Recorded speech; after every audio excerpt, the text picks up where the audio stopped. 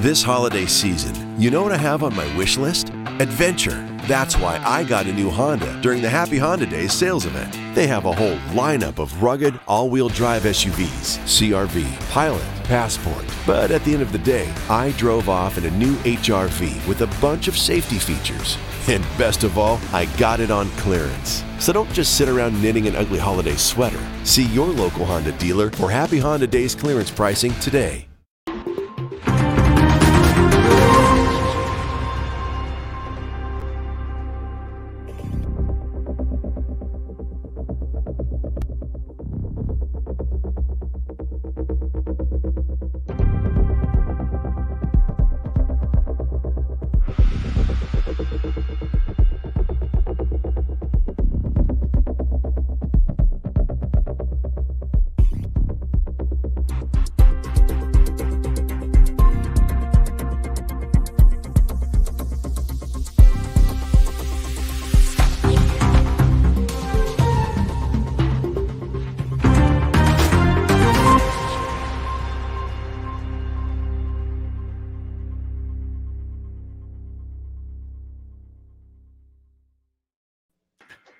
Hola gente, bienvenidos a este canal una vez más. Gracias a los que ya están aquí. Bueno, nada, Mayra Dama, gracias por tu aporte y bueno, por moderar este chat como lo haces todos los días. Voy a pedir como siempre, gente, por favor, mucho cuidado con el chat. Hoy vamos a abrir una polémica por acá con la que vamos a ir trabajando en la noche. Por eso les voy a pedir que tengan mucha prudencia.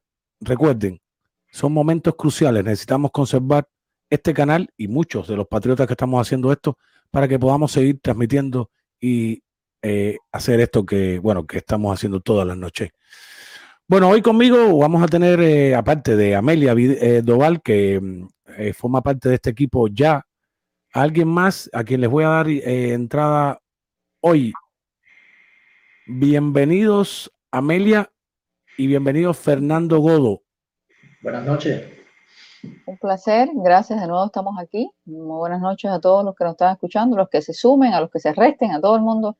Muy buenas noches, aquí estamos como cada noche dando lo mejor de nosotros para que darle un poquito de paz mental a todo el mundo, un poquito de paz y un poquito de cordura en todo esto que está pasando, que tiene loco a todo el mundo. Pero al final ganamos, Perfecto. No se preocupen. Bueno, Amelia, ustedes la conocen, Fernando Godo. ¿Quién es Fernando Godo? Bueno, pues Fernando es un escritor, investigador político, redactor de la revista 1%, a quien recomiendo a todas las personas que estén aquí y que escuchen este video, que en algún punto, bueno, busquen revista 1% en YouTube. Y también, bueno, voy a preguntarle un poquitico más sobre esto a Fernando, pero también debo decirles que Fernando fue vocero de la campaña en español del senador Ted Cruz cuando se estaba postulando por Florida. Y bueno, nada, les doy paso a los dos. Fernando, me hablas un poco de tu proyecto. Me dices que tienes la edición es digital, la edición la imprimes.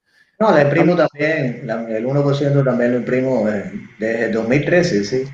El canal se llama como mi nombre, Fernando Godo 1%, está ahí en YouTube. Bueno, así podemos encontrar a Fernando Godo en YouTube, Fernando Godo 1%. Exactamente. Perfecto. También lo hemos visto, esta cara la hemos visto muchísimo haciendo trabajos con Carlos Garín, que bueno, Carlos estuvo antes de que sucediera esto que le pasó hace unos días atrás, preso, o lo que haya sido. Pero esta es una cara que acostumbra estar con Carlos Garín en su canal. Y bueno, Amelia, esa cara hermosa, ya ustedes la conocen en este canal. No, lo que quiero decirle a todos los que están escuchando que, bueno, Fernando y yo nos conocemos hace bastantes años, hemos compartido televisión juntos. Nos conocimos en un programa de televisión, nos conocimos. Sí, y la verdad que yo se lo recomiendo a una gente sincera y honesta, una persona muy inteligente que los puede ayudar mucho, igual que nosotros, a pensar, a salir adelante. Es muy estudioso y muy conocedor de todo lo que tiene que ver con las elecciones. Estuvo en la campaña de Ted Cruz. Recuerdo Recuerdo, yo no estaba aquí en el país cuando la campaña tuya de Ted Cruz y nos manteníamos ahí informados. Eh, Nada, les recomiendo y vamos a escuchar lo que Ted Cruz, lo que Godo nos diga hoy en la noche, porque también es cátedra, así como lo acabas de decir, Absolutamente, es una absolutamente. cátedra. Y claro que, a ver, entendamos algo. Hay muchas caras patriotas que no estamos viendo porque no son grandes. Cuando digo grandes, en el sentido de un canal de YouTube que no tiene 300, 400.000 o 100.000 suscriptores. Claro que no. Por eso a veces estos canales se van perdiendo en el tiempo. ¿Qué sucede con esto también? Nos hemos acostumbrado nosotros, los que consumimos material, a ver un poco el sensacionalismo, como ha sucedido hoy con este video que ya todos ustedes conocen, donde se dice que bueno, que estos tres personajes, y mucho cuidado, Fernando, te pido por favor que tengas mucho cuidado con las palabras, con el señor de la O, con Mosbocín y bueno, con la otra señorita que están presos, enjuiciados, muertos, ha salido de todo tipo de estas cosas. Y me escribieron en la mañana, me han mandado audios, videos, me lo mandaron 18 veces el video. Señores, no nos hagamos partícipes de cosas que no están comprobadas. Esto es importante porque nos convertimos en portavoces de la mentira. ¿Qué más quisiera yo? Como se lo estaba diciendo a Fernando fuera, como se lo decía Amelia. ¿Qué más quisiéramos todos nosotros, señores? Que esto ya estuviese pasando. Pero no es así, lamentablemente. Nada, voy a abrir un pequeño preámbulo con ustedes dos acá para ponernos en lo que hoy va a ser nuestro trabajo en la noche, porque esta noche tenemos que explotar a estas dos personas que tengo conmigo hoy. No, Si ustedes quieren, pero no hay salario. si ustedes quieren, empiezo. Me gustaría poner este video que se ha convertido en tendencia en el día, de las votaciones. Le voy a quitar audio para que, bueno, no importa, aquí lo vamos a ver, lo vamos a explicar un poco. Me gustaría que me acompañaran los dos. No sé, Fernando, si viste este video, está en baja resolución, es una cámara de seguridad. Pero bueno, ya esto que mucha gente han explicado esto. Señores, alrededor de las 10 de la noche, por ahí, 10:30 de la noche, pide una señorita que va a aparecer por ahí, pide que se vaya todo el mundo de esta oficina, de este lugar del conteo de votaciones, que es Georgia, si mal no recuerdo, y se quedan 4 personas, que son los que están en el fondo, los que se ven ahí arriba, y bueno, después vemos cómo, como por arte de magia, comienzan a aparecer papeles, votos de esa caja negra que está en el centro, la que está en la parte inferior. Pero vamos a correr el video, que eso es interesante.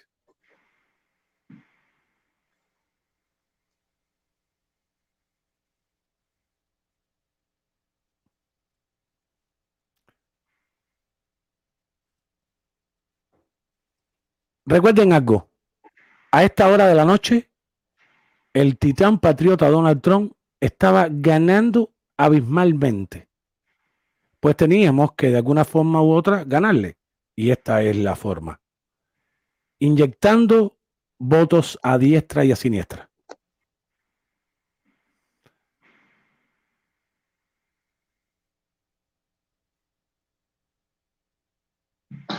Una vez más, uno más, aquí está.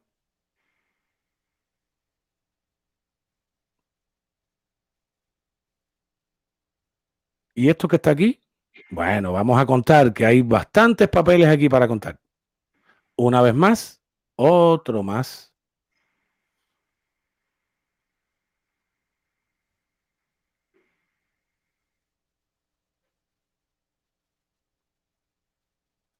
Lo voy a dejar de fondo hoy. A ver, esto salió hoy. Ya mucho se ha hablado, Fernando, de que es probable, casi 100%, como el titán patriota estaba preparado para lo que iba a suceder, que estuviera, bueno, hubiese grabado o hubieran estado en un lugar, como ya lo comentamos, Amelia, en algún punto, donde se estaban grabando todas las elecciones en cada punto. Y están poco a poco sacando las cosas. ¿Qué ustedes piensan de esto, los dos? Voy a empezar con las damas, como siempre. Dama.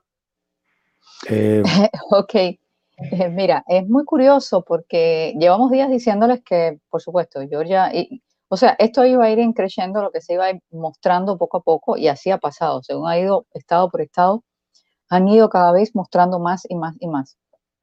Lo curioso de este video no es solo el video, lo curioso es lo que hay alrededor del video. Y lo que pasó es que como una hora antes de que comenzara este juicio abierto, que es donde está público, que es donde está Giuliani con todas las personas que estuvieron presentes, estuvieron testigos, entonces ahí se declaró efectivamente que no había, o sea, por la Secretaría de Estado, algunos senadores llegaron a la conclusión, se dieron palmadas en el hombro, todo el mundo se saludó, hicieron de todo. Aquí no hubo ningún tipo de problema, se leyeron incluso ellos mismos emails de ellos mismos, tirándoselo unos al otro, diciéndose que aquello era maravilloso. Un trabajo espectacular que hicimos, no saben por qué. Este estado ganó Biden porque ganó Biden. ¿Me dejas hacer un alto aquí? Sí, cómo no. Bueno, viste el mensaje que puse por aquí, ¿no? Alieski, si usted tuviera pruebas, fuera millonario. No llore más, compadre. A ver, nosotros cada vez que hablamos aquí, no venimos a hablar fantasía, venimos con pruebas. Pero lo peor del caso es el nombre que tienes puesto, George Washington. Me imagino que debe ser un troll, no sé, grande, porque con ese nombre, lo respetable que es ese nombre, que usted esté diciendo ese tipo de cosas. Mayra, Bueno, desaparécelo si quieres de aquí.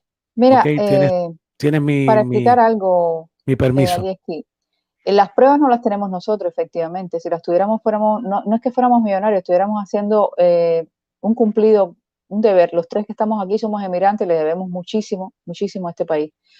No es eso, es que nosotros no tenemos que tener las pruebas. Quienes tienen que tener las pruebas son los testigos, los witnesses que estaban presentes, la tienen, la están presentando, así que le aconsejo, bueno, lo que puede hacer es ver un poquitico más de cosas, de detalles, pero bueno, no nos vamos a perder en esto. Vamos a seguir con la gente que de verdad le interesa lo que está pasando, que el tiempo corre. Resulta y acontece que cuando llega el momento de que llega ya el juicio, cuando está presente Giuliani con todos los testigos, lo primero que se presenta es una señora una muchacha que no es abogada, pero que es abogada, pero no está fungiendo como abogada en ese momento, y pide que se ponga un video. Cuando se pone el video, ella tiene las 4 secuencias de esto, que es unas cámaras de seguridad que están puestas en el local. Lo curioso de todo esto, entre otras cosas, es que quien está filmando y quien tiene la información es alguien que está ahí adentro, que no han dicho quién es, pero es alguien que está ahí. Está la completa seguridad de que se filmó y de que está ahí, tiene las pruebas. Ahora, lo curioso es, esa gente, ninguno de ellos sabía que las cámaras de seguridad estaban filmando, o sea, ellos no eran de ahí, no conocen, no hay nadie que sea de ahí. ¿Quiénes lo estaba dirigiendo? No sé. La otra parte es que ellos sacan incluso a la televisión los que estaban filmando. Ustedes saben que en todo esto siempre va alguien, tú sabes, de la televisión a filmar lo que está pasando. Todo el mundo se retira, se quedan estas personas que están aquí. Y bueno, como ven, esto fue en la hora pico donde aparecen las boletas. Pero hasta el momento y hasta el día de hoy, y hoy estamos a 3 de diciembre, un mes justo después de las elecciones, nunca, en ningún momento, se habían podido recuperar los videos de estas cámaras que estaban grabando, ni los que estaban en el backup de la cámara. Ustedes saben que estas cámaras usted la puede borrar, pero siempre queda ahí, están las 4 vistas del lugar, siempre queda una grabación. Entonces ellos, en un mes completo, hasta que apareció hoy, en ningún momento, y ellos decían que no había cámara, que no había pruebas, que no había nada que dijera. E incluso ayer, cuando estaban haciéndolo en Michigan, una de las preguntas que hizo la senadora demócrata de la que hablamos ayer fue, ¿y había cámaras para probar esto? Siempre hay algo que están preguntando si hay cámaras. Y bueno, ahí estaban las cámaras. Ahí se está demostrando Primero, la distancia que los observadores republicanos tenían que haber, no había muchos observadores republicanos, la distancia que había para que la gente viera lo que está pasando en los escáneres allí, no los dejaban pasar. Y segundo, miren ustedes toda la situación nocturna, como parecen ratoncitos por la noche cuando uno se acuesta a dormir, parecen los ratones. Ahí está todo el mundo, ahí le están señalando la caja negra.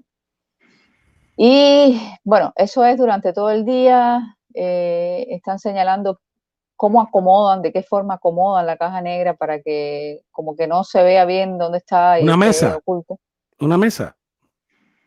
Y entonces, bueno, ahí es donde vemos esas pruebas que son netamente muy importantes en estos momentos porque lo sitúan a uno en contexto. O sea, para aquel que no cree, incluso la senadora, bueno, en este caso era la de, se me fue ahora, bueno, la secretaria del estado de Georgia, perdón, la secretaria del estado de Georgia, que fue la que más vehementemente dijo que no había ninguna prueba, no había nada, no podían confirmar que había fraude en Georgia, tuvo que silenciarse porque se enfrentó por primera vez y lo tuvo que declarar, primera vez que veo el video, o sea, nunca nadie lo había visto. Y ahora le dejo a mi amigo Fernando, que para eso es el invitado. No, Amelia, antes que te me vaya. Bien. Esto también lo hemos estado hablando porque quiero que Fernando me dé su aporte ahora. ¿Piensas que irán sacando más y más videos? Porque es lo que ha estado pasando. Nos han estado pidiendo pruebas constantemente, entre Yo, comillas. yo pienso, como siempre lo he dicho, poco a poco han ido apareciendo, ahora lo hablábamos, Fernando y bueno, lo hablábamos nosotros aquí antes de salir.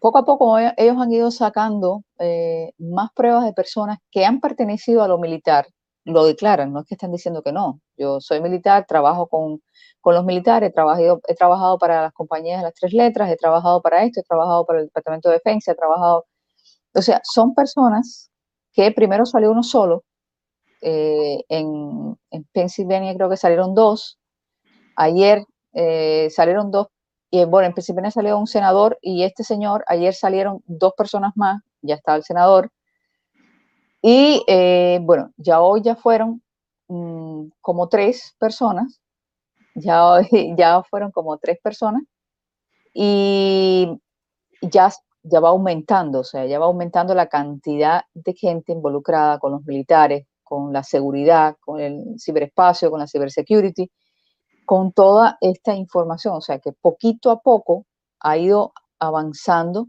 y creo que tienen muchas, muchísimas más pruebas, pero como siempre les digo, acuérdense que aquí hay dos juicios al mismo tiempo. Está un juicio que tiene que ver con las elecciones y está un juicio que tiene que ver con las culpabilidades de delitos cometidos. Porque una cosa es contar boletas que no se contaron y otra cosa las implicaciones que tiene no contar boletas que debían haberse contado. O como en el caso de Georgia, que las boletas militares, algo muy, pero muy peligroso, jugaron con las boletas militares. Y entonces ya eso, por supuesto, recibieron las boletas militares por email y por cómo llegaban en el correo. Fue un total desastre. Y a eso va aumentando más a lo que es la corrupción y el fraude que hubo. Y cada vez irán presentando muchísimas, muchísimas más cosas. Pero bueno, ya, te dejo, Fernando.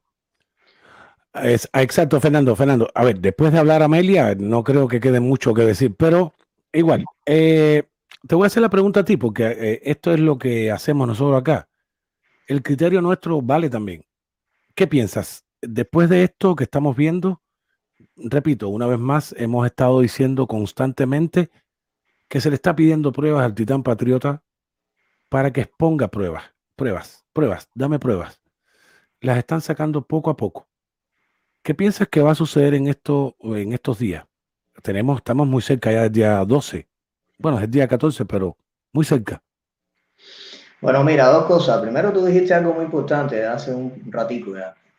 No se pueden dar noticias sensacionalistas, porque en primer lugar pierdes la credibilidad. Y que te oiga a ti hoy diciendo algo de ese tipo, sensacionalista, cosas que evidentemente no son o no se saben. Mañana no te oí más. y en eso es en lo que hay que tener mucho cuidado. Aquí hay que venir a decir, a dar un análisis de lo que uno cree, pero y también venir a decir lo que se sabe y que se puede, de cierta manera, demostrar.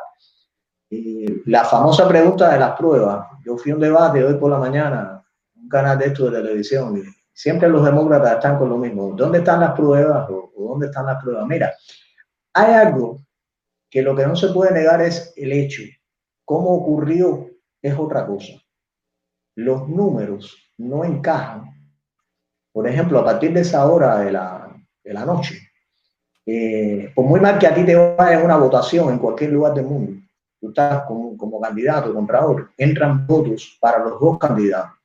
Te puede ir muy mal y pueden entrar muchos más votos para el candidato tuyo, pero por muy mal que te vaya, fíjate, eso puede ser 10-5. Estás perdiendo aplastantemente. Si entran 10 por tu contrario y entran 5 por ti, vas a perder aplastantemente al final, vas a perder por 1% grande. Pero fíjate que te entraron 5. Si esa proporción es así, quiere decir 1.000-500. Algo así, tirando los números. Lo que pasó en la chapucería de todos estos estados, que eso no se da en ninguna proyección matemática, en ninguna lección del mundo. Por mucho que tú domines una ciudad, vamos a decir que aquí todo el mundo te quiere, cuando tú tiras el condado entero, no es así. Siempre hay una proporción de números que te dice más o menos a ti cómo va la proyección y cuántos votos pueden entrar. O sea, yo le digo chapucería que hicieron en varios estados, ya en horario avanzado la noche, de que entren 100.000 votos, 80.000 votos para un candidato, casi ninguno para el otro.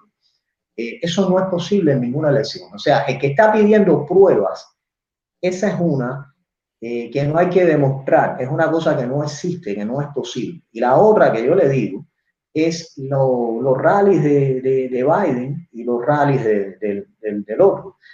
O sea, cuando tú miras eso, te das cuenta de que no es posible tampoco que una persona que esté en una elección y se ponga a hacer actos de masas y eso, y prácticamente no lo apoye nadie en comparación con otras, o sea, no nadie, pero el número muchísimo menor, no puede ganarte la elección aplastantemente, porque eso solo ocurriría en una dictadura. Por ejemplo, a ningún judío se le ocurriría en Alemania salir para la calle a hacer un acto de masa para apoyar a Hitler. ¿Por qué? Porque era evidente que había una hostilidad hacia ellos en aquel momento. Pero aquí no, aquí era todo lo contrario. Aquí la prensa, tú podías hablar las 24 horas más del presidente y no pasaba absolutamente nada. O sea, la libertad de expresión en el sentido contrario, aquí estaba dada. Entonces, ¿por qué todas esas 80 millones de personas no se manifestaban antes de la elección? Manifestarse antes de la elección, apoyar a su candidato, y entonces era muy lógico que el día de la elección se hubiera dado esa votación.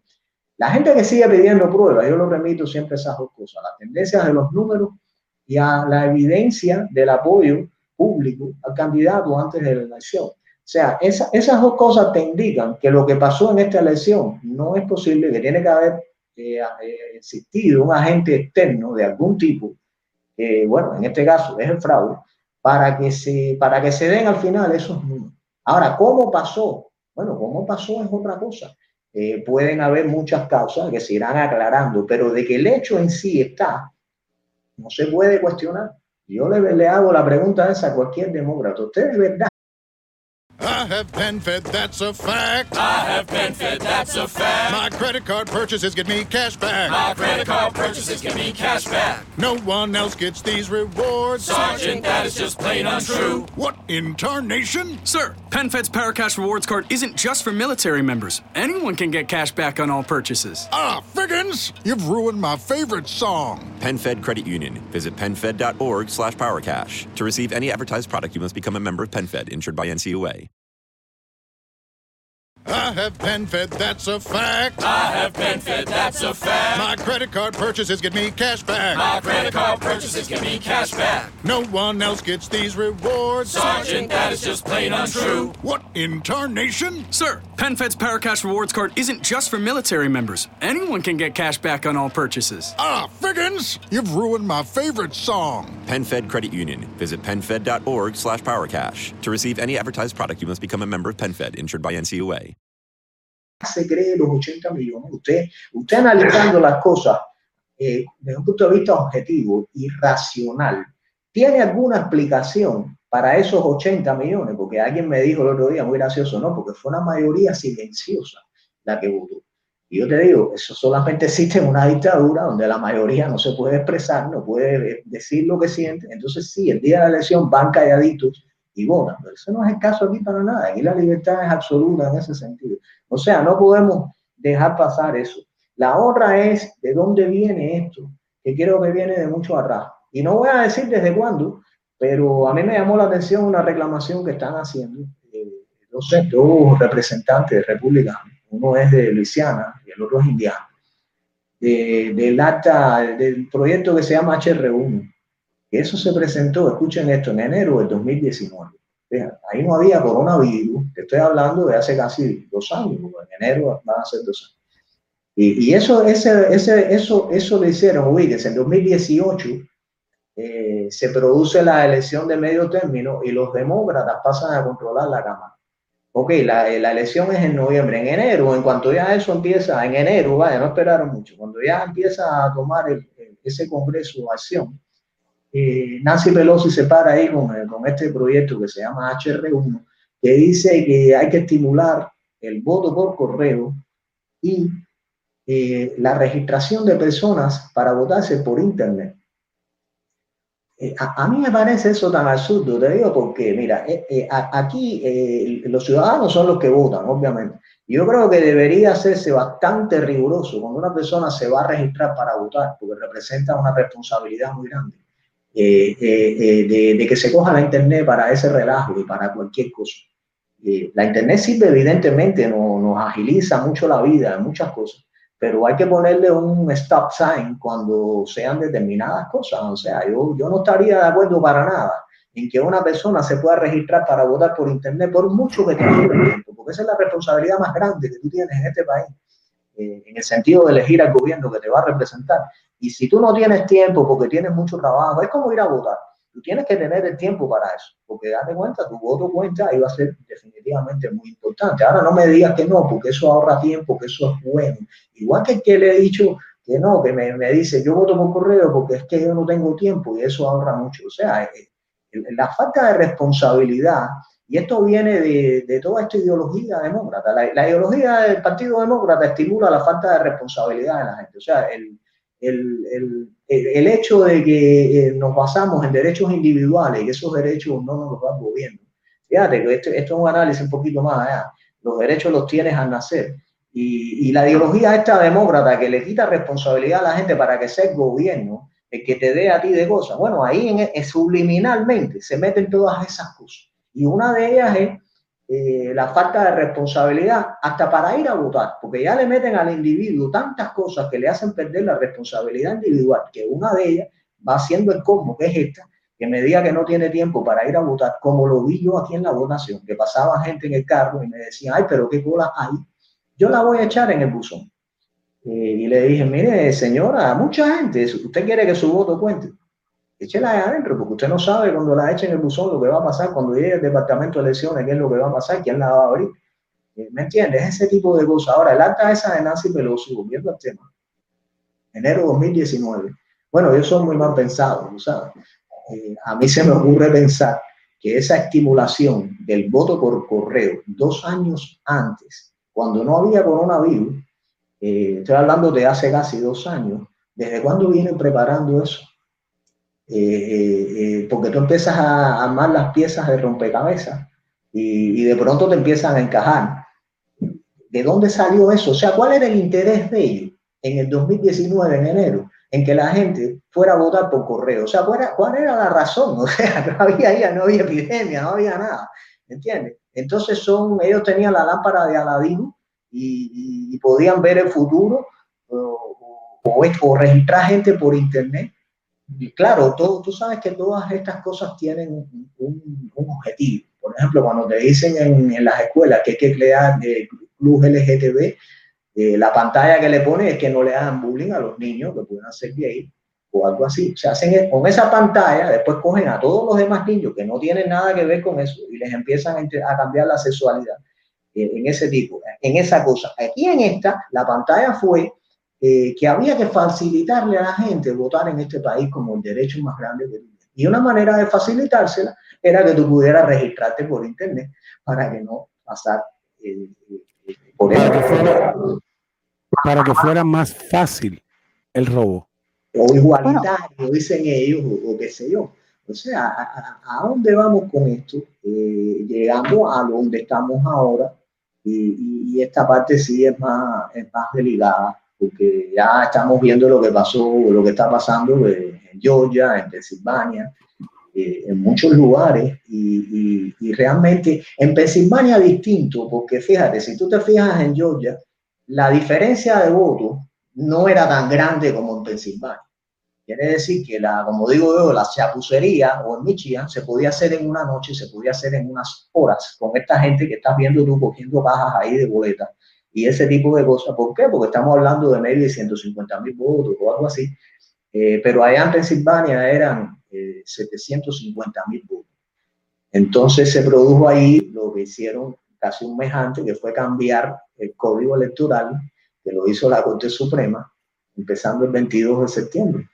Lo primero que dicen es, ok, aquí la elección este año no se va a cerrar a las 8 de la noche, el recibo de voto.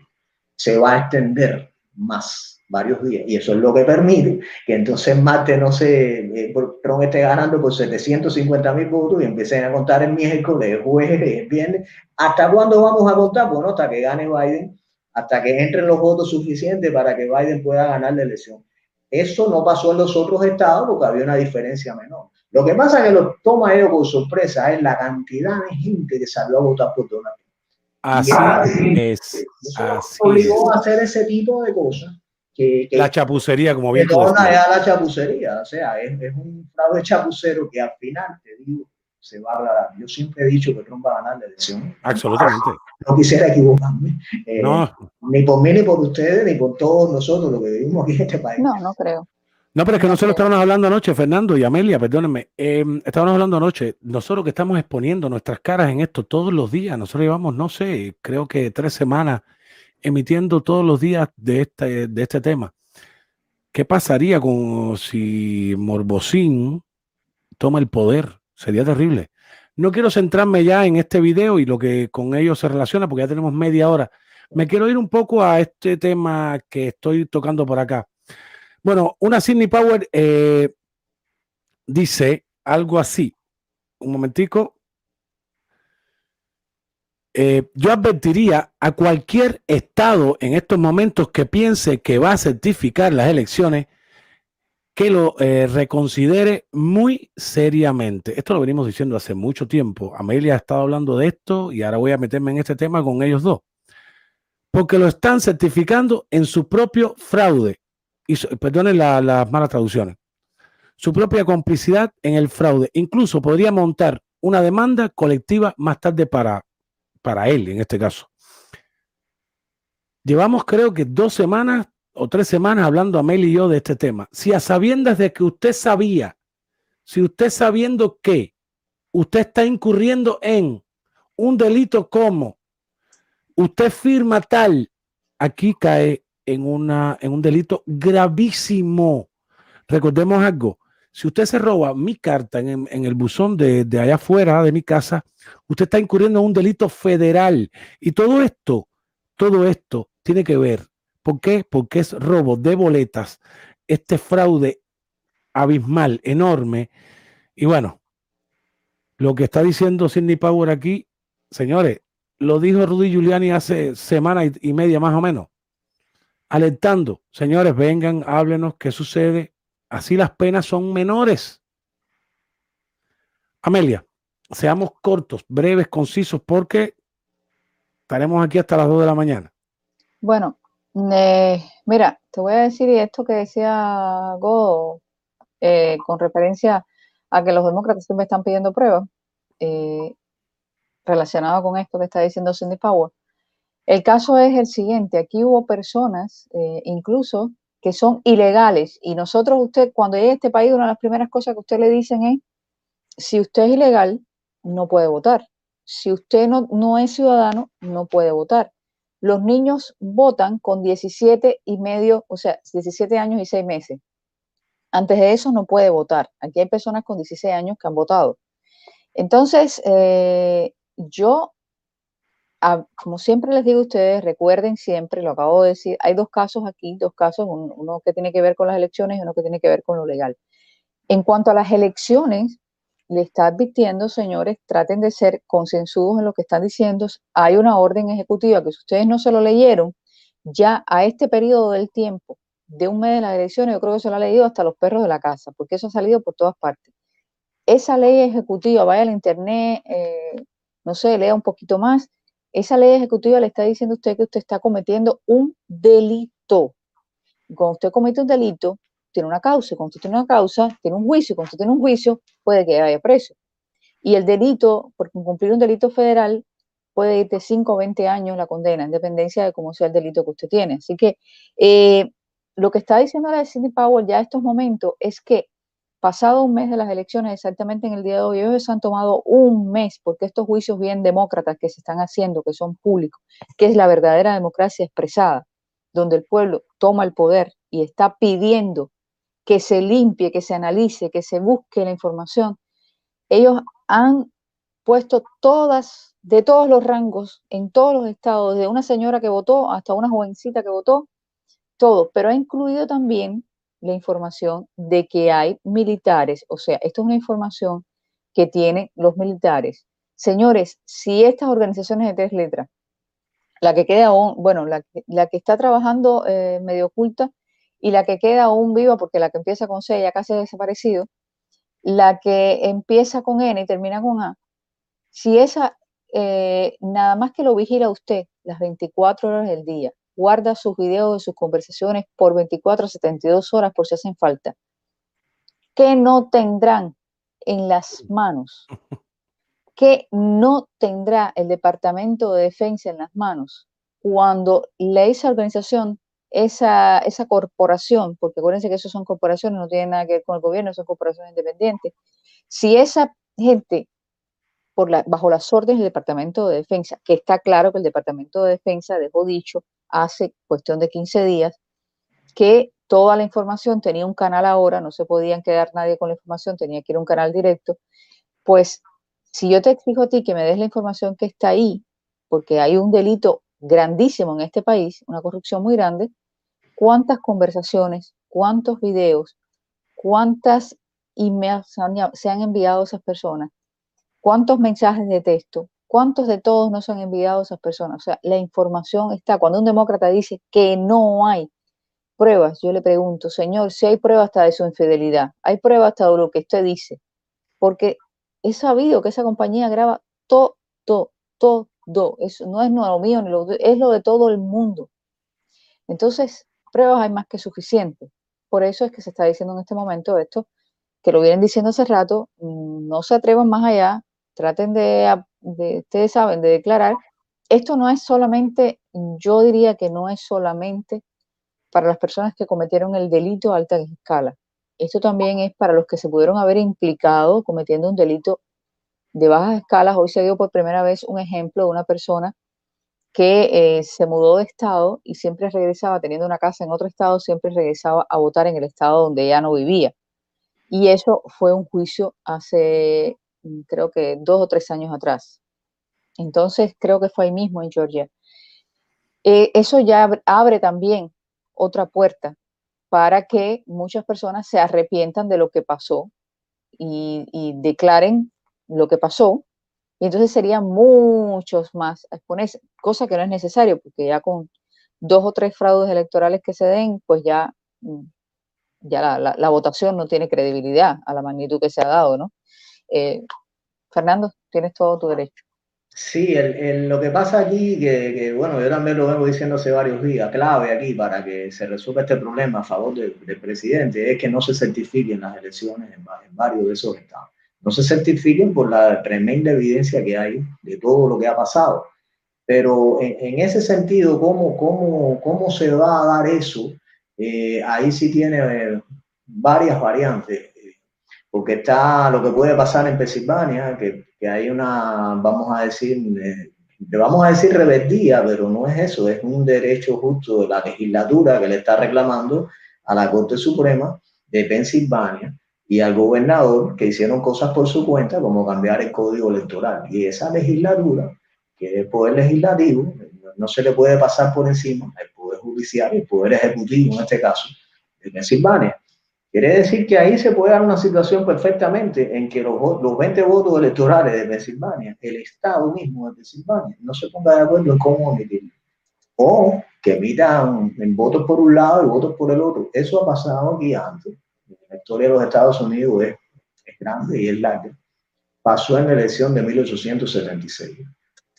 Carolina del Sur se reunieron y eran 9 votos electorales en aquel momento y cada uno mandó los votos por su lado. Imagínate, cuando llegó al Congreso había 9 votos por aquí a favor de uno, 9 votos a favor del otro. ¿Qué trae eso? Trae una crisis constitucional. Y ahí en ese momento se pudo solucionar en ese momento. Después se hizo un acta en 1887, pero en 1876 no había el acta del conteo electoral y tuvieron que ponerse de acuerdo los republicanos y los demócratas. La solución que se dio ahí en aquel momento fue que los demócratas iban a darle la elección a candidatos republicanos, o sea, iban a renunciar a los votos electorales con la condición de que los republicanos retiraran los ejércitos que tenían en el sur, porque estamos hablando de la reconstrucción. Fue la elección de Rutherford Hayes contra Samuel Tilden. Samuel Tilden era el demócrata en 1876. Bueno, entonces le ganó la elección Rutherford Hayes por un voto electoral, 185 a 184. Y los demócratas se quedaron contentos porque los ejércitos republicanos se fueron de todos los estados del sur y inmediatamente ellos empezaron a tomar el control político en todo el sur. Y fue lo que trajo después toda la segregación y los linchamientos a la población negra y todo lo que pasó ahí. Y todo el racismo que llevan los demócratas ahí en 150 años de historia en los Estados Unidos, que son ellos los racistas. Bueno, todo eso cogió fuerza en eso. Ahora, ¿cómo viene eso hoy en día? Bueno, imagínate, hoy en día no va a existir ese tipo de acuerdos en que los republicanos se dan una cosa y los demócratas otra. No creo que haya eso. Sencillamente. No, pero es necesario.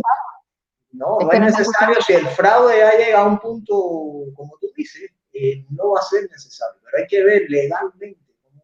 Mira ese documento en que envió Sidney Powell en el día de hoy. De eso quería hablar. Es una demanda de desertificación. O sea, ya está haciendo una demanda de que se desertifique. Es que no tiene una base. O sea, ¿cómo te puedo decir? No es un problema de que votaron 3 o 4 gente y es que es un fraude a gran escala. Es un fraude internacional. Ya ni siquiera es un fraude. Pero fíjate que ella es una abogada privada. Y está pidiendo desertificación, pero fíjate que en Pensilvania quien está pidiendo desertificación es la legislatura. Fíjate, te estoy diciendo, esto va por muchos canales. Te estoy diciendo que ya por un lado ella lo está, pero es que siempre les digo, esto no es un solo juicio, aquí se están incurriendo en varios facetas, ¿no? Varias cosas. Yo creo, bueno, lo ideal sería que el señor Biden y los demócratas se pararan el día de mañana y dijeran, mira, nosotros consideramos que sí hay un fraude monumental y, bueno, cedemos, y son ellos los que conceden, no es Trump, que es el que le están pidiendo que conceda. Pudiera ser, no estoy errada, esto pudiera ser en algún momento. En caso de que no fuera y pase un segundo paso, pues yo creo que se llegaría ya a un problema, y siempre te lo estoy diciendo, de certificar, o sea, que la gente nunca se llegue a certificar las elecciones como tal, que no se certifiquen las elecciones, y si se van a certificar, es que no, mira, honestamente, no hay una lógica, por mucho que los demócratas pataleen y se pongan patas arriba como las cucarachas, no hay una lógica para certificar al señor que cuando sabemos, hoy yo leí un meme que me pareció muy curioso, si nos ponemos a investigar, logramos que tiene menos votos que Kenny West, y probablemente sea verdad, o sea, probablemente ha tenido menos votos que Kenny West. Pero ¿cómo es posible, Amelia, que él va a tener más votos que alguien que era mucho más popular que él, que era Barack, de la O? Eso no existe, ¿no? Eso no puede ser posible. En la gente tiene que entender eso. porque la segunda también estuvo marcada por esto mismo. Sí, absolutamente. Pero tuvo muchos votos, demasiados votos. Alguien que en su rally tenía 25 personas, 15 guardaespaldas, 10 camarógrafos y uno sosteniéndole el teleprompter. Bueno, pongo en contexto a la gente aquí. Dice, por ejemplo, bueno, Sidney Power está levantando esta demanda ya en Arizona porque, lo que bien decía Amelia ya, necesitan esa palabra casi no me sale. Desertificar. Desertificar. Sí, las votaciones en estos estados. Pero, ¿qué puede suceder? Le pregunto esto a los dos. ¿Qué puede suceder si siguen empujando? A ver, porque el común, esta persona que está debajo, como en el video del principio, estas personas que son las primeras que van a explotar, por decirlo de alguna manera, los que están más arriba van a seguir empujando ese tren porque lo necesitan. Pues ya ustedes saben, hay muchas cosas aquí. Estamos hablando de penas que pueden incurrir. Hay algunos aquí que tienen penas de las que ustedes saben, la más alta. Entonces, si necesitan empujar ese tren, ¿qué puede pasar aquí? Se seguirán quemando más personas, se seguirán empujando a la hoguera más personas. Es un poco fuerte todo esto y me gustaría empezar contigo esta vez, Fernando. Todo depende de hasta dónde llegue esa candela y hasta dónde la gente conceda. Por ejemplo, en la elección por decirte cuando hay un argumento, en la elección de Nixon con Kennedy, que hubo fraude, y se sabe que hubo fraude, porque además está recontraprobado. En aquel momento Nixon lo sabía. Nixon concedió la elección, o sea, a pesar de que él sabía que le habían hecho fraude, él concedió. Si tú te paras ahí, ahora en este caso, la gente esta que están en la parte del fraude, llegan ahí ahora y se paran y empieza a cantar todo el mundo y esto en los próximos días explota. Bueno, eso va a traer una situación mucho más favorable y más rápida. Pero si eso no es así, vamos a tener que seguir con el rumbo de no certificar las elecciones, o sea, de que se llegue a ese punto de que no se certifiquen la elección, y en este caso se necesitan al menos 3 estados que hagan eso, para que de momento no llegue nadie a los 270 votos electorales. Michigan, Georgia y Pensilvania. Pensilvania, que sumen 37. Sí. Ahora, o 36, ¿no? 36, 36, no, eso suman 40 y pico.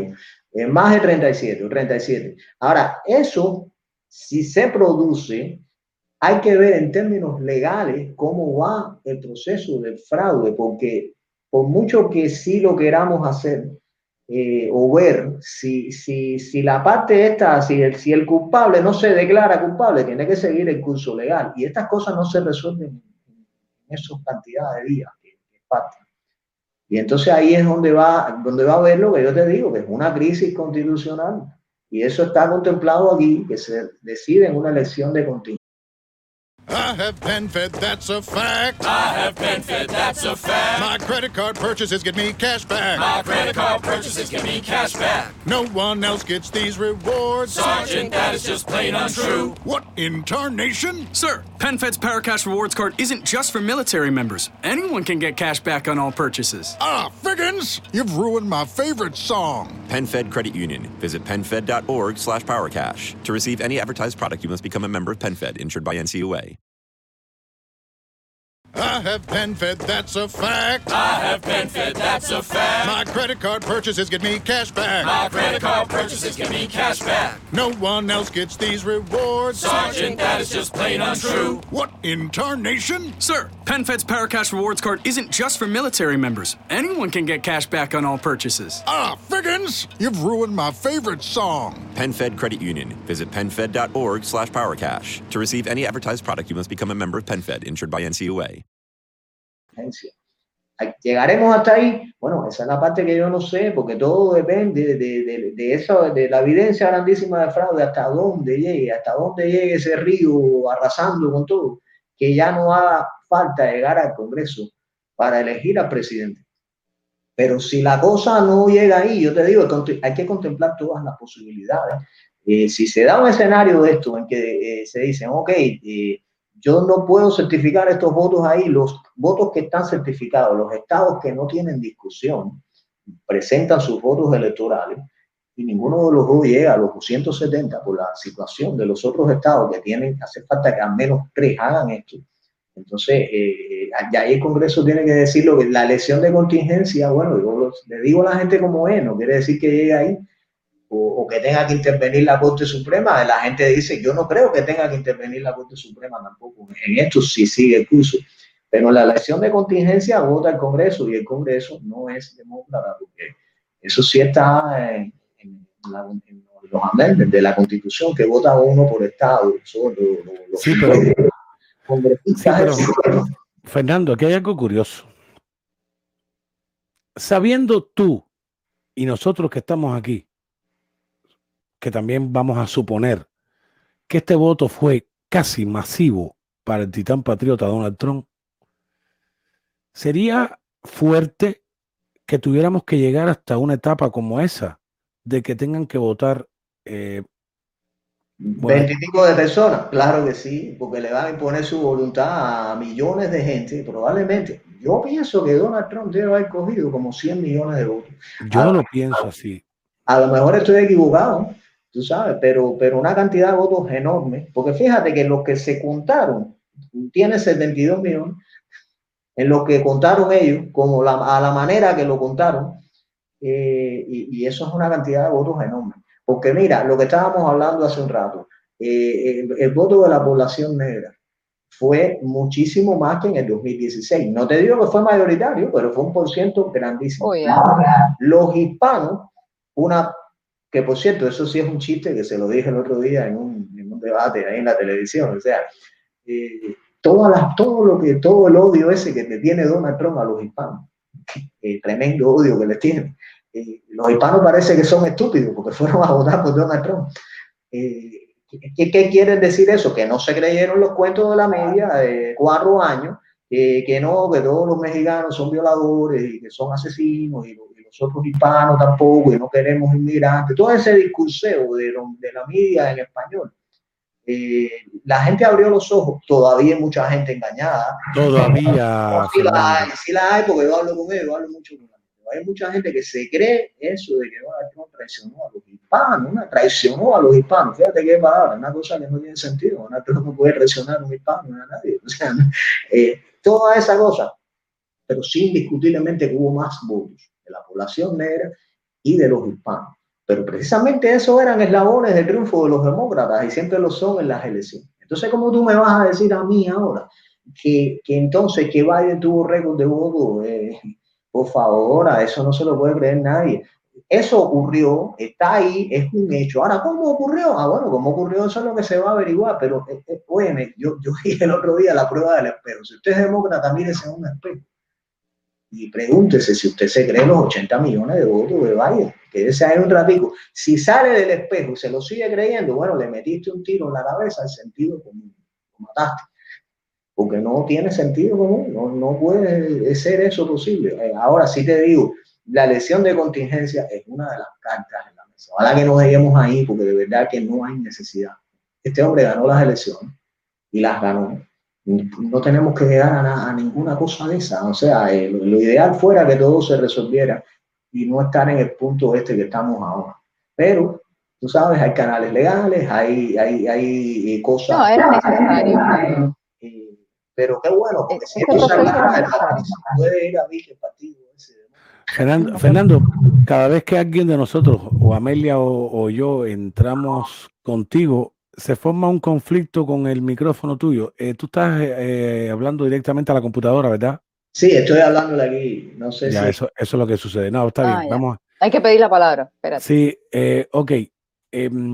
Nada, tratemos de ver cómo, yo sé, interesante, pero si no, nos ponemos la noche entera aquí. No. Ya, yo sé, y más que tú, ya veo que por lo menos voy a tener que traerte, de hecho, si quieres, mañana en la noche volvemos, porque estoy convencido que mañana en la noche va. Bueno, es que yo pienso que mañana, cerrando semana, entre mañana, viernes y sábado, aparezca ese botón de votos que salieron a las 4 de la mañana, entre las 3 y las 4 de la mañana. Mañana va a salir algo. Yo creo que el sábado sí, va a ser entre mañana y pasado.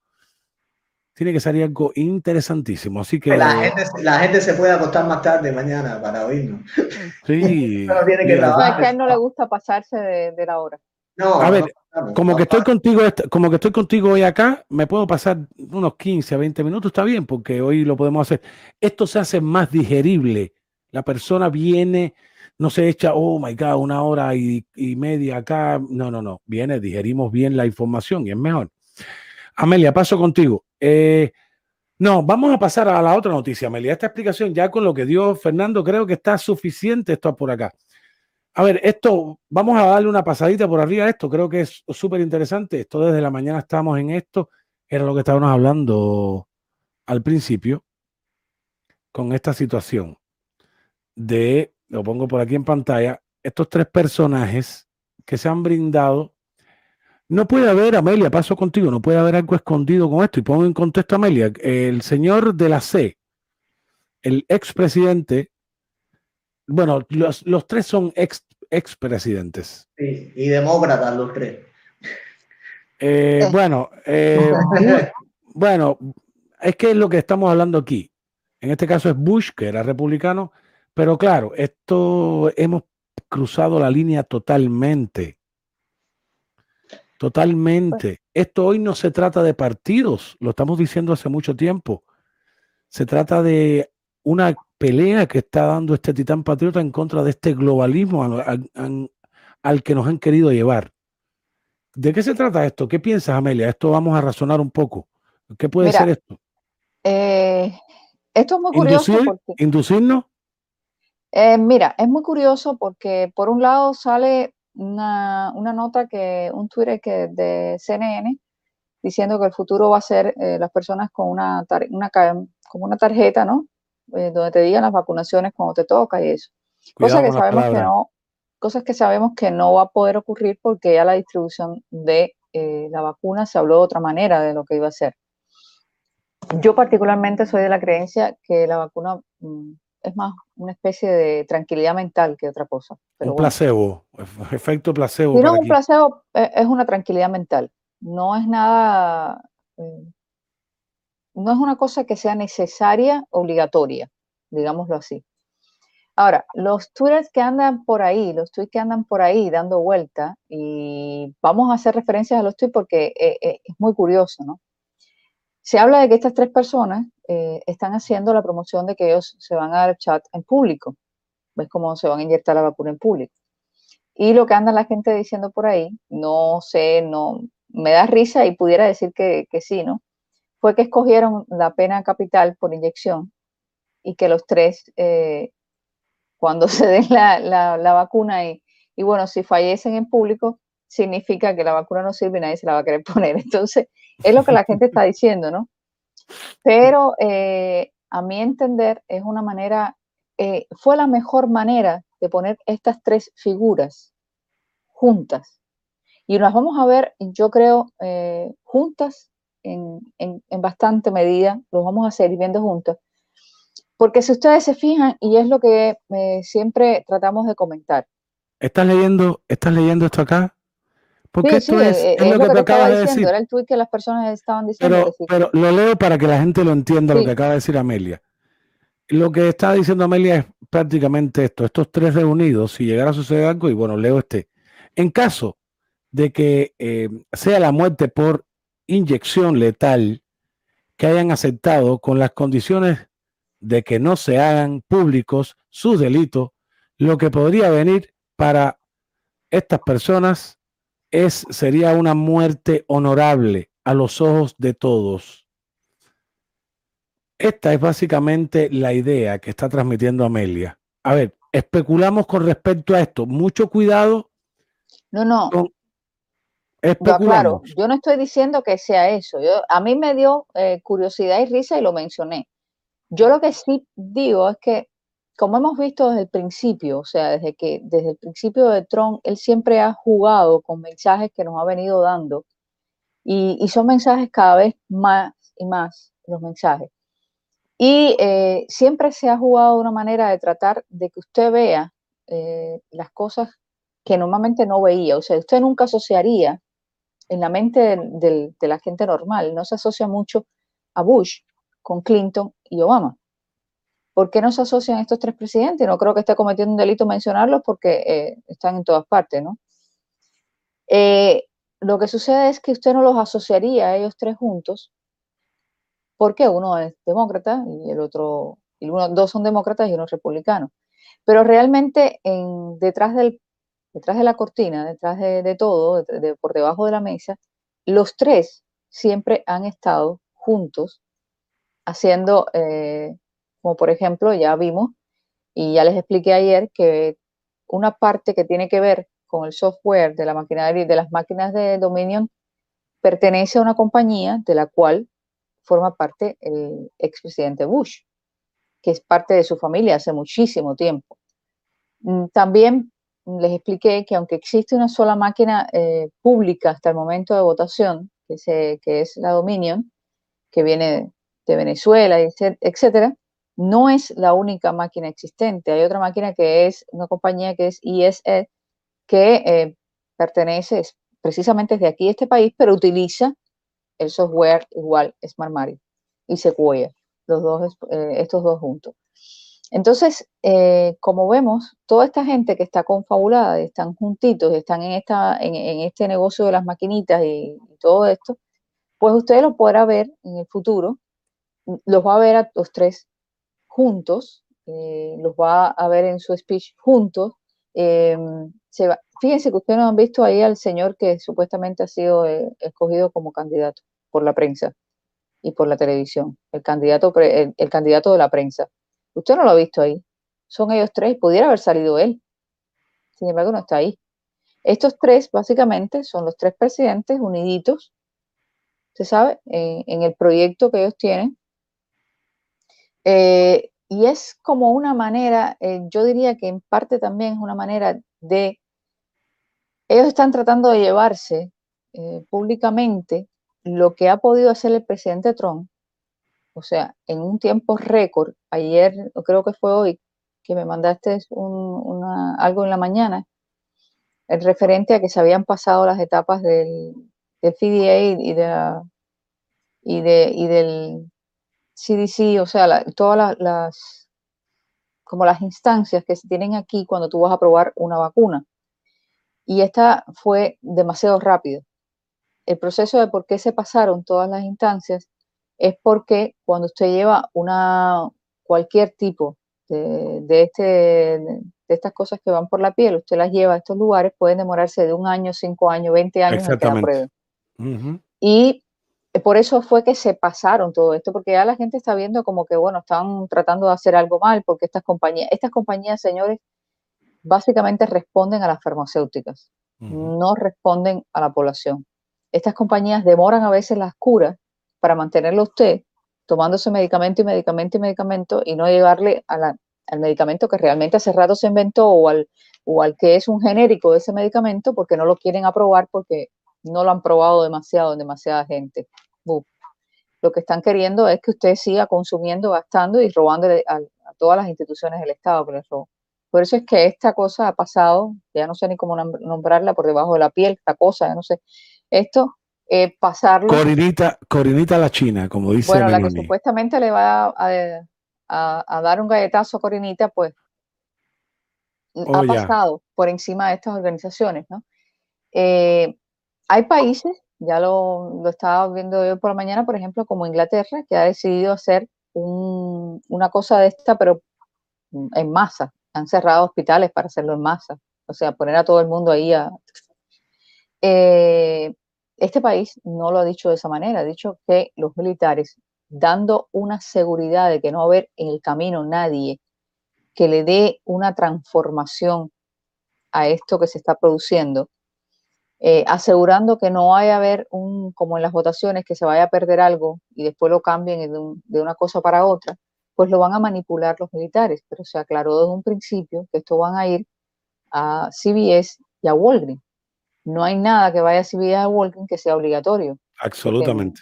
No es algo que usted tiene. Cuando es así, están puestos en la clínica del doctor, porque es una cosa demasiado. Usted tiene que ir al doctor, el doctor le firma un papelito, como pasa con los niños.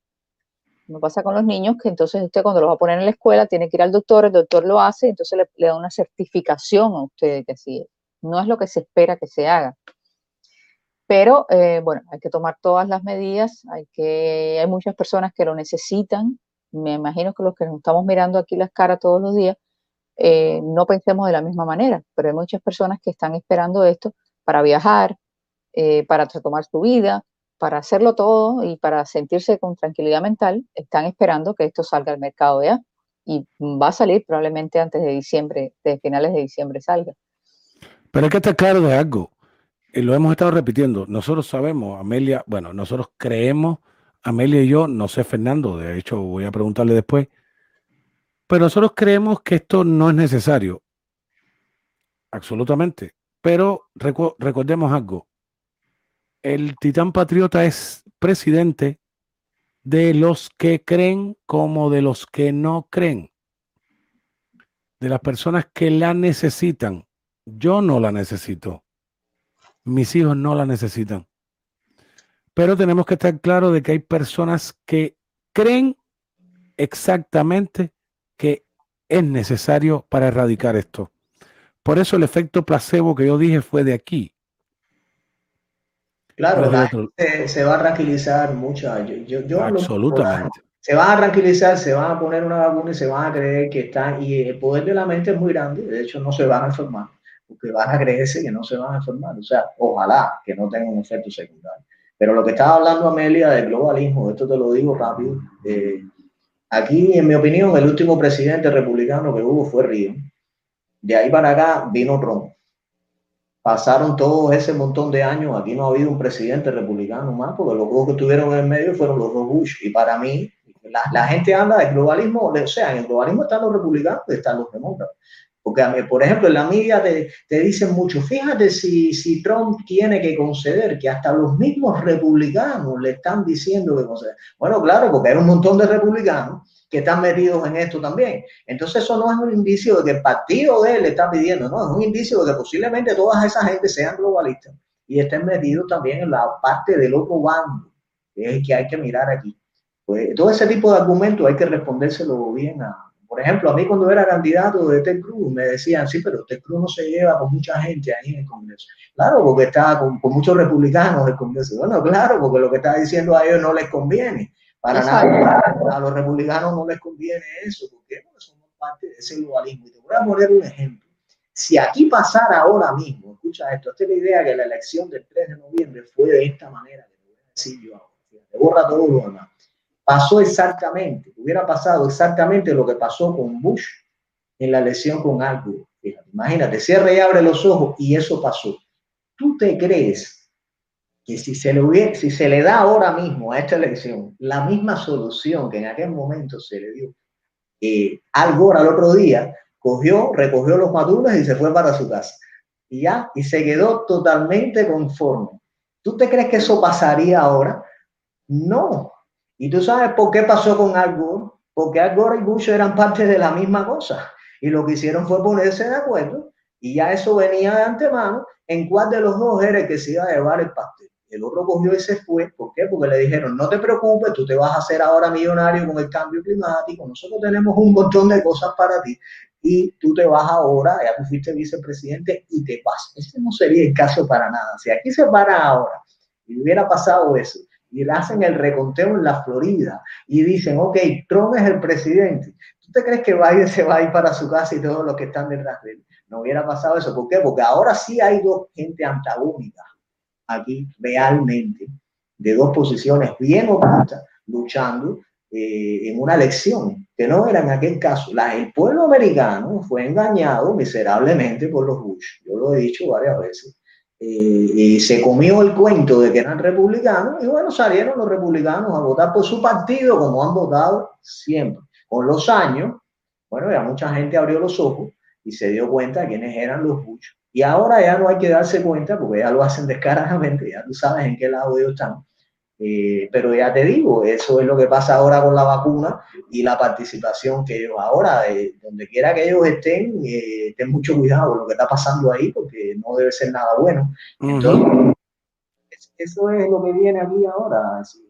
Fernando, y esto es lo que ha hecho que muchas personas hoy en día me critiquen el hecho que estamos hablando de este tema, porque ya nadie cree en los políticos, por esto que acabas de decir.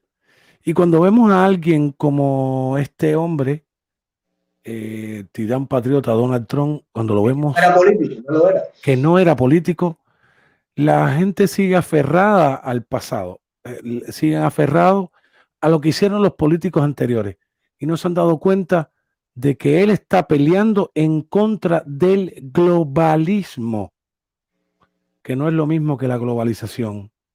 Recuerden eso.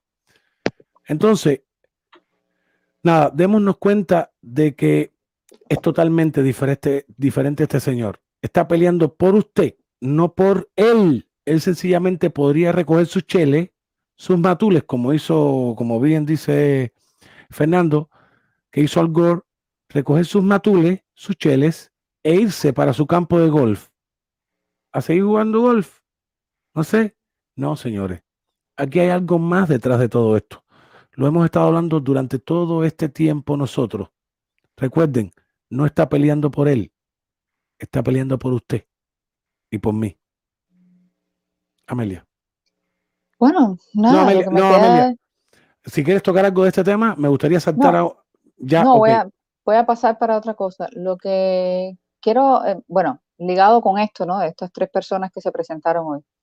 Hace unos días, y justamente quiero que Alice que lo coloque ahí, porque creo que recibí hoy como tres ¿Qué quieres que mensajes te de personas ponga? que me lo estaban pidiendo, y es lo del presidente Obama antes de irse, el expresidente Obama antes de irse, que fue su propio perdón reflejado ahí. ¿Por qué? En primero, porque bueno, la gente quería saber cómo encontrarlo. Y segundo, usted pone órdenes ejecutivas eh, y le va a salir la página oficial de las órdenes ejecutivas. En el ladito aquí de la derecha le van a salir cada presidente por años y usted cliquea en el año que quiere y ahí salen todas las órdenes ejecutivas firmadas por todos los presidentes. Ahí está, gente, se lo estoy dejando en el chat. ¿Por qué estoy poniendo esto? Porque a veces las personas, no solo para que lo lean porque están interesados y explicarles lo que se refiere, sino porque a veces las personas no entienden por qué el proceso si dicen, si esta persona cometió un delito, se sabe que cometió un delito, ¿por qué no lo podemos acabar de encauzar? Como son todas estas cosas que están pasando con las elecciones y este caso, por ejemplo. La situación. I've been working at Santa's workshop for a long time and thought I'd seen it all. That was until I learned that when you add Xfinity Mobile to Xfinity Internet, you can save hundreds on your wireless bill. When you add Xfinity Mobile to Xfinity Internet, you can get a powerful internet experience and nationwide coverage on the most reliable network. Choose the data option that's right for you. Go online, call 1-800-XFINITY, or visit a store today. Restrictions apply. Xfinity Mobile requires Xfinity Internet. Based on root metrics by IHS Markit's Root Score reports 2H 2020 of 4 mobile networks. I have PenFed, that's a fact. I have PenFed, that's a fact. My credit card purchases get me cash back. My credit card purchases get me cash back. No one else gets these rewards. Sergeant, that is just plain untrue. What in tarnation? Sir, PenFed's PowerCash Rewards card isn't just for military members. Anyone can get cash back on all purchases. Ah, Figgins, you've ruined my favorite song. PenFed Credit Union. Visit penfed.org/powercash. To receive any advertised product, you must become a member of PenFed, insured by NCUA. Es la siguiente, señores. A veces existen leyes, existen amendments que se le hacen a las leyes, existen órdenes ejecutivas que vienen previo al caso de este, en los cuales usted no puede ir por encima de algo que ya está puesto ahí. Usted tiene que seguir los pasos de la ley, porque si no usted sería un dictador, y no es el caso de lo que estamos hablando ahora. O sea, estamos tratando de recuperar la Constitución como es en sus bases, estamos tratando de recuperar las leyes como son, y no se puede ir por encima de las bases. Esta enmienda que se refiere a la Corte Marcial específicamente, obvio, él no está diciendo ahí, yo, fulano de tal, si cometí algún delito antes de tal fecha, me estoy exonerando. Él lo que está es haciéndole un ajuste a la Corte Marcial por si alguna vez tiene que ir a la Corte Marcial, pues queda por escrito qué es lo que va a pasar en la Corte Marcial. O prevía que pudiera ser, o sabe que a lo mejor lo que hizo podía ir condenado, o tiene algún amigo que pudiera ir, porque las cosas, cuando ustedes se lo leen, las cosas que está diciendo es, por ejemplo, está diciendo que, por ejemplo, aquellas personas que tengan un caso relacionado con lo que ya sabemos de los niños, pues se le tiene que avisar 7 días antes que se le va a hacer una investigación, pueden estar 12 meses solamente en prisión, no puede decirse públicamente, en fin, son una serie de cosas, no las voy a enumerar todas, pero una serie de cosas que está diciendo.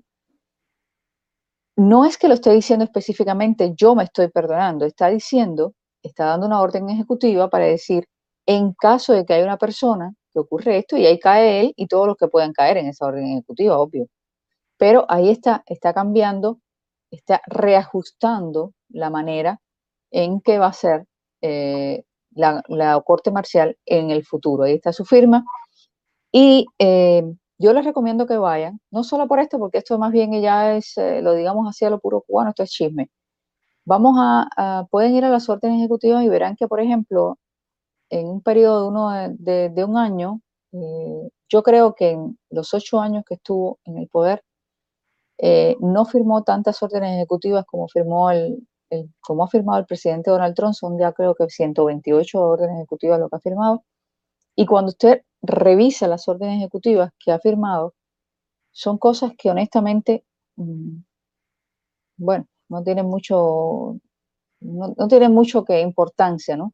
Cuando usted compara las órdenes ejecutivas que ha firmado el presidente Donald Trump referente a la salud de los niños, o sea, al bebé nacido de los 9 meses, que se le mantenga la vida, cuando usted ve lo que se refiere a los nativos americanos, cuando usted ve lo que se refiere a las mujeres, cuando usted ve lo que se refiere a los afroamericanos, hay órdenes ejecutivas, honestamente, que son sumamente importantes para este país. Está la de los medicamentos, bajarle precio a los medicamentos, son determinadas órdenes ejecutivas que cuando las compara con esta, pues no tienen nada que ver. Pero para los curiosos que me escribieron y para que vayan entendiendo un poquito más por qué los procesos a veces se demoran, pues no está de más que revisen esta orden ejecutiva firmada por el señor antes de irse. Ahí está, creo que es del 2000, si no recuerdo mal, 2016, creo que es la orden, 2016, la orden ejecutiva. Creo que es de abril o algo así, del 2016. Mayo del 2016, el 20 de mayo. Ok, 20 de mayo. Sí, ahí. 20 de mayo, nos la regaló. Sí, en el último periodo. Sí. Exacto. Sí, no, las órdenes ejecutivas de este tipo, o sea, los presidentes se pueden perdonar. Cuando tú le dices que un presidente se puede perdonar, no es que se está diciendo él, yo misma no me culpo de nada, ¿no? Lo que está diciendo es, o sea, en lo que él se piensa que alguien lo puede acusar, pues está haciéndole un reajuste a la ley para que en el futuro no le puedan hacer nada. Y es justamente esto lo que está pasando aquí. ¿Y para Por qué otro lado, qué tú harías eso? O sea, si tú no tienes nada que temer, ¿por qué tienes que hacer una orden así? O sea, es que... para una corte marcial. Sí. O sea, ¿qué cosa, no? Una corte marcial que además depende de los militares. O sea, sería algo que los militares en cualquier caso... Se preparó muy, muy bien. Exacto, Pero, exacto. ¿hay forma de evadir esto, Amelia? No creo que haya forma de evadirlo. Lo que sucede es lo que siempre les digo. Hay cosas en que o sea, hay delitos que usted no puede ir a lo derecho, porque lo derecho o están guardados, están muy resguardados ya, o en algún momento, por algún caso, el delito se cortó por algún motivo. Ustedes recuerdan que hace, creo que un mes atrás, coincidentemente el día que salió el hashtag de Black Lives Matter, era el día que todo el mundo pusiera en negro Instagram, era el día que le tocaba ir a juicio a la señora HC. Y ese día se quedó prácticamente todas las redes, se quedaron en negro porque todo el mundo hizo la moda de ponerse en negro por Black Lives Matter. O sea, que ese día pasó por alto. Ella no participó, o sea, al final se suspendió, pero que entonces, ¿qué entró a jugar? Entró a entrar Tonfito. Entró con su papel Tonfito, que ustedes saben que Trump le dio este cargo de esta organización que es totalmente no afín a nada del gobierno, pero es censor de todas las actividades del gobierno, o sea, judiciales del gobierno. Y entonces entró Tonfito con su Judicial Watch y comenzó, pues consecutivamente, esta señora tiene que ir a juicio, esta señora tiene que ir a juicio, tiene que ir a juicio, y bueno, ya se abrió la posibilidad de que vaya a juicio. Eso es por un lado, pero a veces no puedes llevarlo directamente al caso que tú quieres llevarlo por diferentes motivos, pero cuando le das la vuelta por otros lugares, y ellos son muy fáciles de dar la vuelta porque han cometido 150.000 millones de delitos. Cuando tú le das la vuelta por otro lugar, entonces ya tienes un atajo por donde cogerlo, y por ese atajo, entonces, tú sabes, ya va, porque como pasó ahora mismo con estos juicios que se están aguantando, con estas presentaciones que se están haciendo, tú empiezas por una cosita, la boleta, y resultó que de la boleta ya saltaron otra cosa, entonces ya se han venido viendo más y más y más fraudes. Es lo mismo, ¿no? Cuando tú llegas a un juicio, aunque estemos hablando de, no sé, de que, por ejemplo, lo de Benghazi, pues de lo de Benghazi devenga otra cosa, y así sucesivamente, ¿entiendes? Van pasando otros juicios, otras cosas que están pendientes, y a mi entender, esa sería la solución que se le pudiera dar en estos casos. Y creo que es la que se le está buscando, tratando de dar, ¿no? En estos casos. Me gustaría cerrar acá con Fernando. Esto es lo que estábamos hablando hace un rato. Y dice este usuario, que bueno, es bien conocido de entre nosotros los que tocamos este tema. Tengo la impresión de que este discurso presidencial, y lo dije al principio, tiene base legal para presentar pruebas de una marca de tiempo como parte de un registro. Y bueno, lo que quiero decir aquí, lo que yo veo acá, es lo que estábamos diciendo al principio y fuera también de acá. La ley marcial, la imposición, se lo están pidiendo, le están pidiendo, mucha gente le están pidiendo esto. Fernando, ¿qué piensas? ¿Podría tomarse esta acción? ¿Puede un presidente de los Estados Unidos tomar las calles militarmente? ¿Puede un presidente de los Estados Unidos tomarse de su mano? No lo llamarían dictador. ¿Qué podría pasar con esto? ¿Hay alguna ley que lo ampara? Bueno, de que sí lo van a llamar dictador, lo van a llamar dictador porque aquí la prensa, por cualquier cosa que hace él, aunque sea cosas buenas, le buscan el lado malo. Así que eso en primer lugar. Yo no creo, yo espero, porque eso no sería una situación agradable. Espero que no haya necesidad de llegar hasta ahí, según el curso que llevan las cosas. Espero eso. Yo sí te digo que Hay mucha gente que lo está pidiendo. Mucha gente está pidiendo que se componga el país.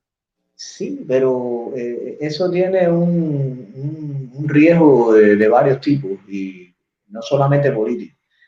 Tiene varias cosas y yo no creo que se llegue a ese escenario. Esa es mi opinión. Yo sé que la gente lo está pidiendo porque la gente lo que no puede aceptar es que el Partido Demócrata llegue a la Casa Blanca. La gente no puede aceptar eso porque, te digo, son muchos millones de personas que votaron en contra de eso. Y te estoy hablando dentro de ellos a muchos demócratas que votaron en contra de ese partido en esta elección. Porque si a mí me pasó con decenas de personas que no solamente se vinieron a registrar para votar por primera vez, que no habían votado nunca aquí, llevaban muchos años aquí. Fíjate hasta dónde este hombre movió a gente que no le importaba nada de eso. Y bueno, ¿y por qué precisamente ahora quieren votar? Bueno, porque estaban mirando negocios vandalizados, cosas destruidas, la policía demonizada, todo lo demás, toda la agenda que no voy a enumerar aquí, y están mirando eso. Bueno, ya, yo soy demócrata, decían, pero yo no quiero votar por esto ahora. Esto te estoy diciendo en el caso del demócrata. En el caso de que nunca se había inscrito para votar, bueno, se inscribió, se movió. Y ahora lo que habría que educar a esa gente y decirle, ok, tú votaste ahora porque te moviste, pero tienes que seguir votando, ¿sabes?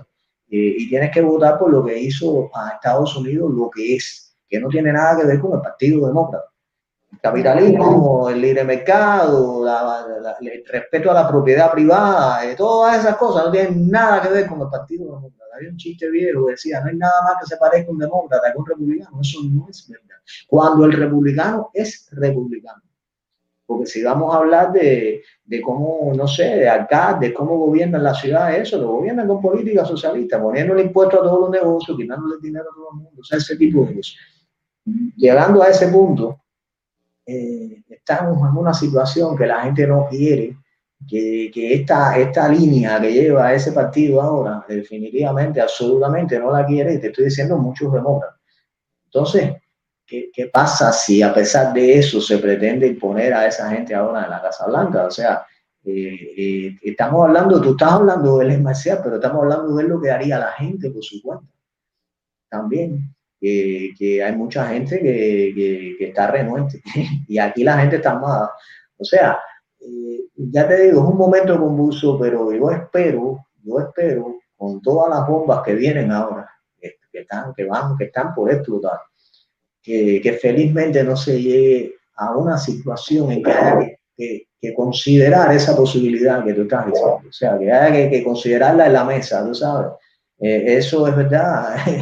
La alcaldesa comunista de Miami.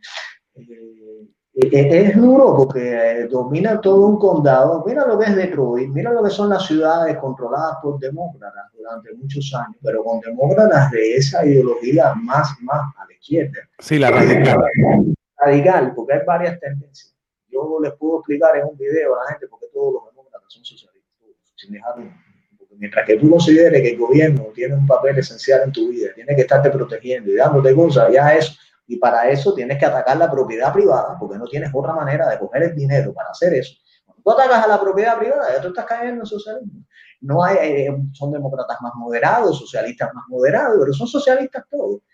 No, que yo soy de los demócratas que no son socialistas. Eso lo oigo yo decir por ahí. A mí yo te lo puedo explicar con más tiempo a toda esa gente. Le voy a hacer un video y decirle, no, mira, tú lo eres. Lo que pasa es que tú no tienes una línea más radical. Tú estás así. Hay muchos tipos de socialismo. El socialismo de Mao no tiene nada que ver con el de Stalin, ni con el noruego, ni con el que dice Bernie Sanders. Son muchos tipos, pero son socialismos todos. Todos son socialismos. En un grado, bueno, aquí hay una isla de socialismo en Estados Unidos, que es la escuela pública. Un ejemplo, por ponerte un socialismo. ¿Y eso qué permite? Bueno, que el superintendente aquí gane $340,000. No me toques eso. Yo se lo tengo que pagar, no lo voy a tocar. Entonces, ese punto que estamos aquí ahora, estamos hablando de radical socialismo. Bastante más radical. No te estoy hablando de quitarle la propiedad privada a la gente como estilo la Rusia soviética. ¿Por qué? Porque eso ya se sabe que no funciona. El problema ahora es dejarle la propiedad a la gente y después venir el gobierno y quitarle el fruto de la propiedad sin tener la responsabilidad de administrar la propiedad. Entonces eso que tiende más hacia el fascismo, es lo que hizo Mussolini, lo que hizo Hitler y toda esa gente, es lo que tiende a eso, fíjate, tiende a eso sin el componente racial de Hitler con los judíos y todo eso, pero es eso, control del gobierno sobre ti, sobre todo atacar la propiedad privada. Entonces, esta gente ahora es extremo de eso. Y hay un video por ahí de Yuri Bezmenov, que es un agente que ustedes lo deben haber visto, donde él dice, pero hasta que no te pisen y te pateen ahí atrás, dijo la palabra, es que alguna gente no despierta y no se da cuenta de lo que está pasando, porque yo se lo digo ahora a mucha gente, dice, no, eso aquí no va a pasar. Sí, claro, hasta que no te pase. Entonces, pero no podemos dar la oportunidad de que nos pase. Creo que esa es la parte más importante. No dejar que este comunismo, este socialismo llegue a nosotros.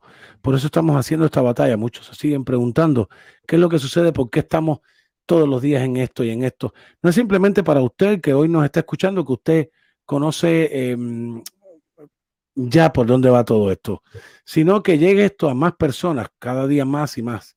Me gustaría, decirle a todos que esta noticia es de CNN. El presidente electo, Biden, le dijo a a una persona de estos nombres extraños, que obligaría, porque esto no tiene otro nombre, a usar 100 días el pamper bucal y cerraría 6 semanas el país. Tendríamos que recoger, imagínese usted un vaso de cristal como este que está aquí, que se caiga al piso. Cuando ese vaso se caiga, se va a hacer 3,000 pedazos. Eso exactamente quedaría este país, se los aseguro, si lo cierran por 6 semanas. Algo que quieran decir los dos y cierro con aquí.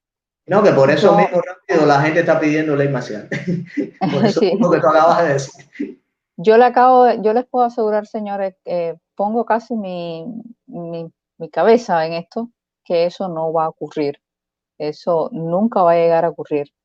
Y ya les decía en un programa anterior, los demócratas en toda esta batalla dejaron bien claro que si ellos ganaban, el señor Trump, el presidente elegido, Donald Trump, iría a prisión. Así que con ese antecedente que ya os dijeron, clarito por ahí, alto y claro, no creo que los que están detrás del presidente Trump, ni siquiera él, se dé el lujo de permitirse que estas cosas, por un fraude como este que estamos viendo, que fue de gran magnitud, hay muchísimas cosas que el presidente Donald Trump puede hacer.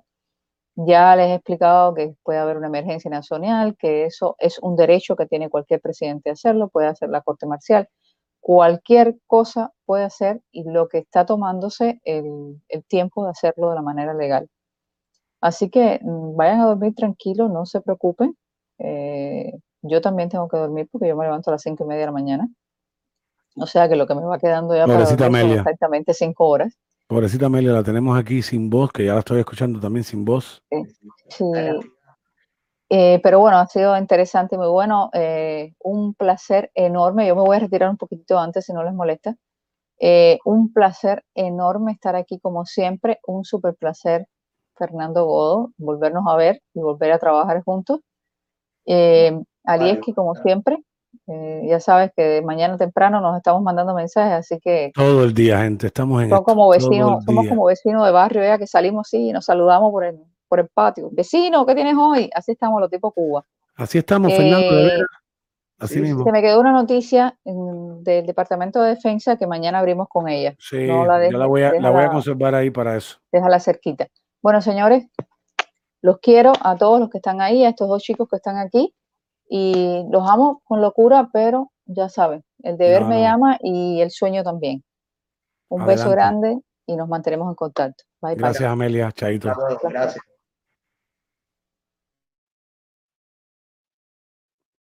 Bueno, Fernando, igual, te invito para una próxima vez. Creo que lo podemos dejar para el sábado. ¿Te gusta la idea?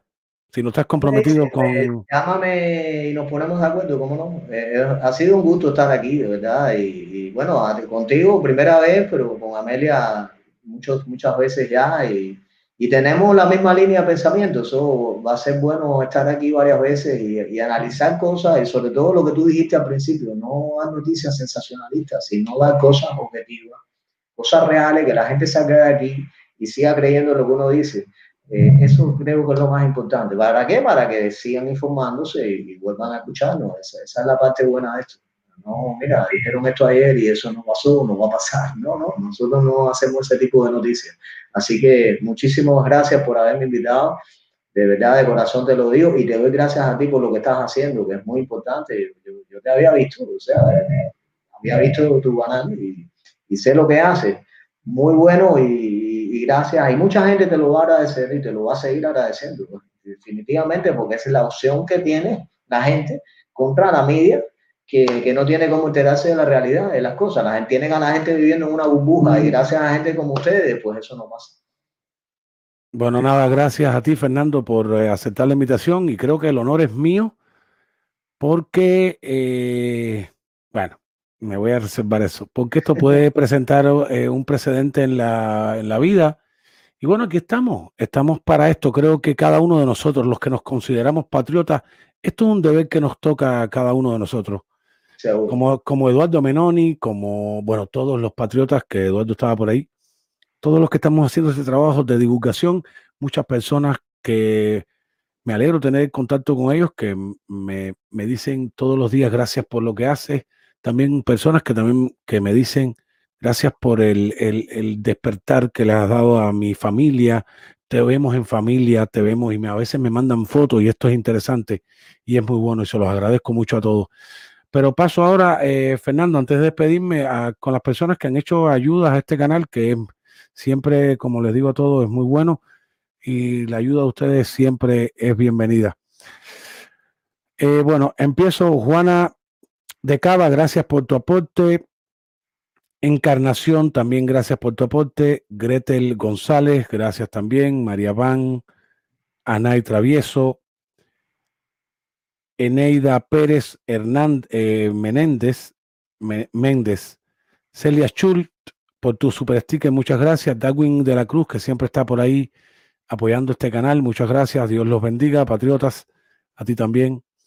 Agenda Flores, también gracias por el aporte. Isabel Coelho, gracias también. Y a Nancy Q, te damos la bienvenida por ser colaboradora en este canal. Muchas gracias. Leslie Canela, también gracias por tu aporte. Y bueno, pues nada, creo que lo dejamos por aquí, Fernando. Y te abro nuevamente la invitación, por favor, el sábado estemos aquí, porque creo que va a suceder algo el sábado. Y nada, mi gente, sí, entre mañana y el sábado yo me lo imagino de esta manera. Todos los días esperamos algo bueno, así que, cómo no. Para hacer un cierre de semana. Nos comunicamos y nos vemos. Muy buenas noches. Nada, mi gente, muchas gracias a todos, gracias a estos moderadores por ayudar, también gracias a estos trolls que vienen, para aunque sea que los moderadores se puedan divertir haciendo algo. Se los agradezco muchísimo a todos, creo que nos vemos mañana, como siempre digo, si Dios quiere, mi gente. Chaito.